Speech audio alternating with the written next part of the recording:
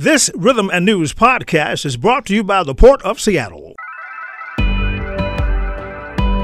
Hi, my name is Mian Rice, the Diversity and Contracting Director for the Port of Seattle. As a public agency, the Port of Seattle serves the community, and our investments should benefit everyone who lives and works here. The Port is committed to equity, diversity, and inclusion, and to leveling the playing field.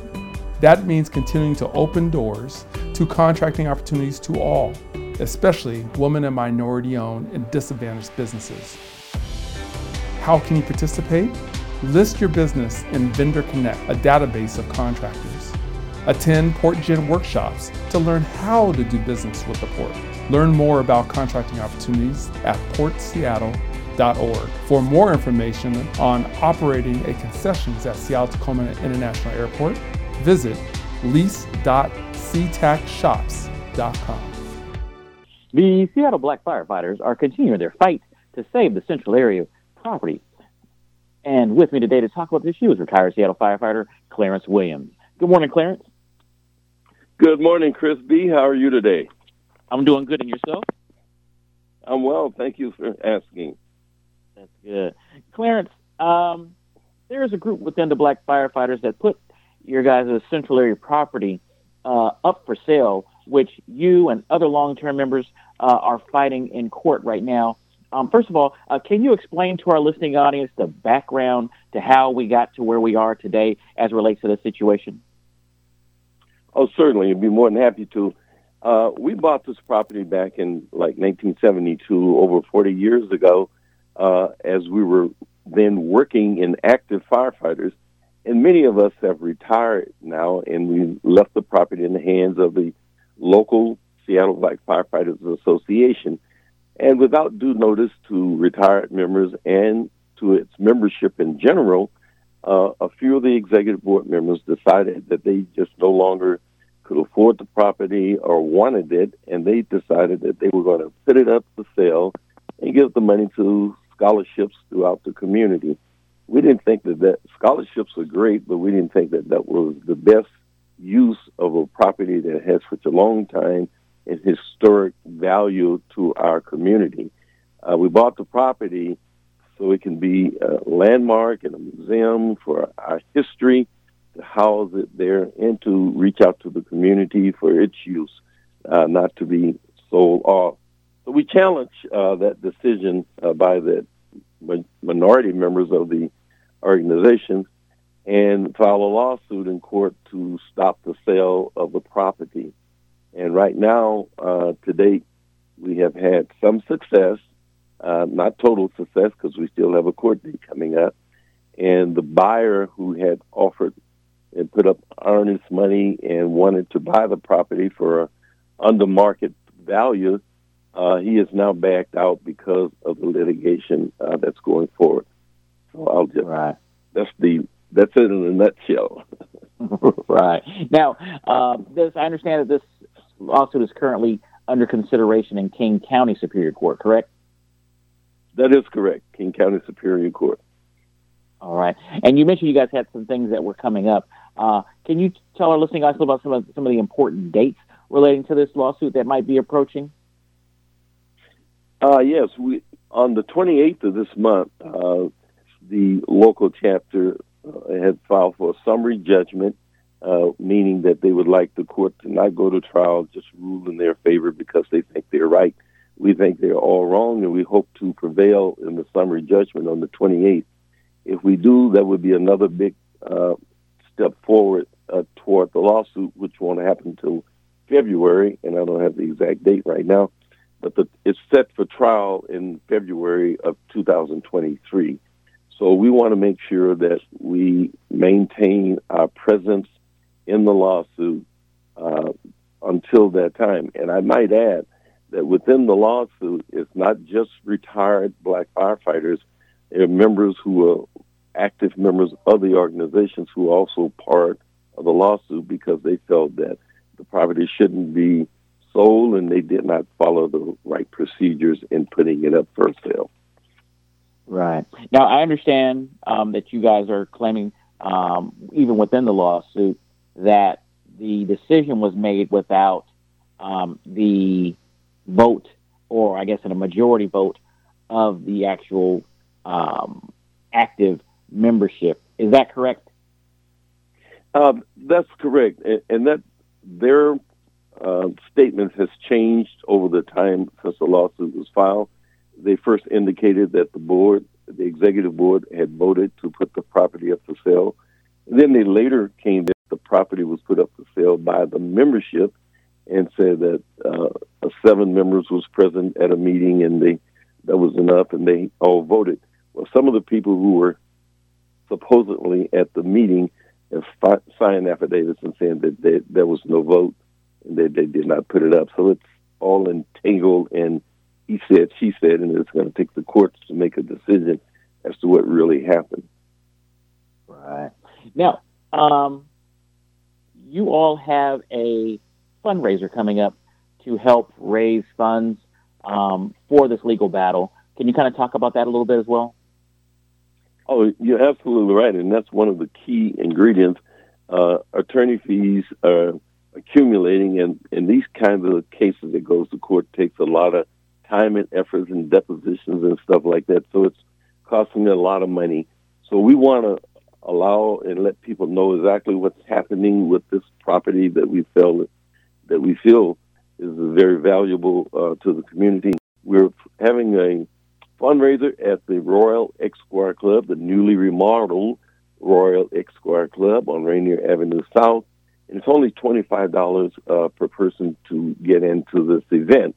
And if people cannot attend the event, there are several ways that they can make donations, and we have a GoFundMe page and all kinds of ways, a ticket leaf that they can make a donation to the cause, which would be greatly appreciated, because it takes a lot of funds. We know that because we have gone to the United States Supreme Court with Lem Howell, and we won a lawsuit there, and we know what kind of funds it takes to be successful in winning. And so we want people to come out and help us save this property and donate to this cause, which could stand for years and years if we're successful in saving this property in the Central District. Right. Now, Clarence, I believe the Retired Black Firefighters Association is the organization that actually brought forth the lawsuit. Is that correct? That is correct. All of us who have retired, we were still active in doing things with the local chapter, and we still are, in using the building for meetings and things like that. And we certainly have a more vested interest in some of the newcomers who don't understand the history of the organization and some of the things it stood for. So, yes, it's Retired Black Firefighters that's made up of Fire Chief Claude Harris, who's the first black fire chief, Chief Don Taylor, Robert Davis, and some people know those names, Roberto Jordan, and many, many others. And we certainly don't want to see our work be in vain and go down the drain to another entity because we decided not to step up and do what we can do to make sure that this property is reserved and saved. And I think the community will see a great value in this property once we are able to get all the legal stuff squared away. Right. And with that, I'm assuming that you guys are probably having to come out of your own pockets for some of these legal expenses to date. Certainly, go ahead. Yeah, you're absolutely correct. And we've been assessing ourselves on a retired salary funds to make sure that we had the funds to put up to get our attorney and to keep it going. And some people who have found out about it have been generous to make donations, and we want to make sure that word is disseminated largely throughout the community. And whether you live in the community or not, I think it's a great cause to save the property that's been that we've purchased so long ago. And the property is debt-free. There's no debt on it. It's owned outright by black firefighters, and we don't want to sell it to give money to scholarships at this time. We'll do a scholarship drive later on to help people go to college and get an education, which is very important. But we don't think we should liquidate our property that we own and that has a great value to just give away scholarships. And then once the last scholarship is given out, then you have no property and you have no funds. So we don't think that that's a shrewd investment, a way to use the property nor the money.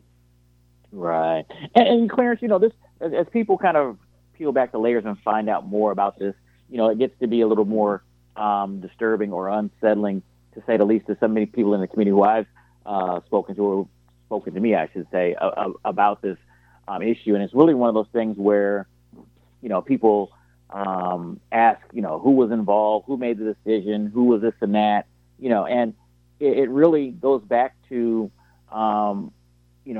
these things within organizations. When you get new blood into these organizations making decisions that really don't have the connections to the community, that especially like the previous generations of black firefighters, and even some of the current members who aren't in leadership positions, but just the lack of connection to our community, the lack of connection to the history of Seattle, and things like this happen. I mean, and I don't want to, really go in depth with this, but I do know there, are some people who are involved in this decision making who don't have, connections or strong connections to the community. And I understand there's even one person involved in this process who is not of African American descent. People can do their own research and figure out who's who and what's what. But with that being said, when you have stuff like this that takes place and you got people who don't have those strong connections or may lack connections in our community, how important is it to get the community support in a situation like this, particularly as it relates to supporting the organization that's attempting to save the property and the history and maintain the culture of Black Seattle in the Central area? Oh, I think, and thanks for that background that you've done well researched on. And thanks again, before I answer that question, for the article that the Median newspaper has boldly printed on the front page and very accurately stated our case. And if people need more information, I invite them to read the Median newspaper. It is really laid out succinctly what the fight's about. Yes, I think the community has been of great support to us over the years, ever since we started the organization back in 1968. And when the community is finding out that these kinds of things are happening, they have empathy, as we do, for the younger firefighters who are coming on, who are not steeped in the history of what has gone on in the past. So if we forget our past, we are doomed to fail. So we need to make sure we understand our history, that what has gone on, and not just make a rash decision based on unfounded reasons, I would say. And so, yes, we certainly encourage the community to find out.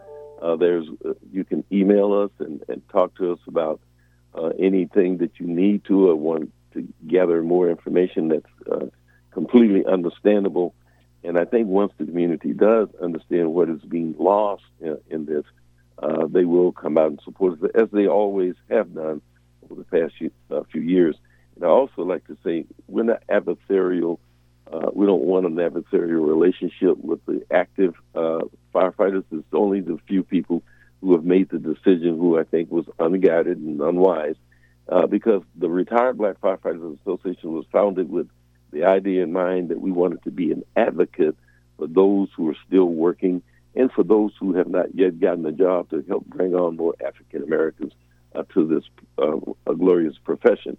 So we still want to work with our local organization and help recruit and maintain those who are there on the job. So we have a lot of work to do. We just need to make sure we have the property that we have long fought for still available, so that we can do our study programs there, our first aid programs and EMT programs out of that building like we've done in the past, and let community people use it for whatever uses they may have. So it's a lot of things that goes behind the scenes that we are very interested in maintaining.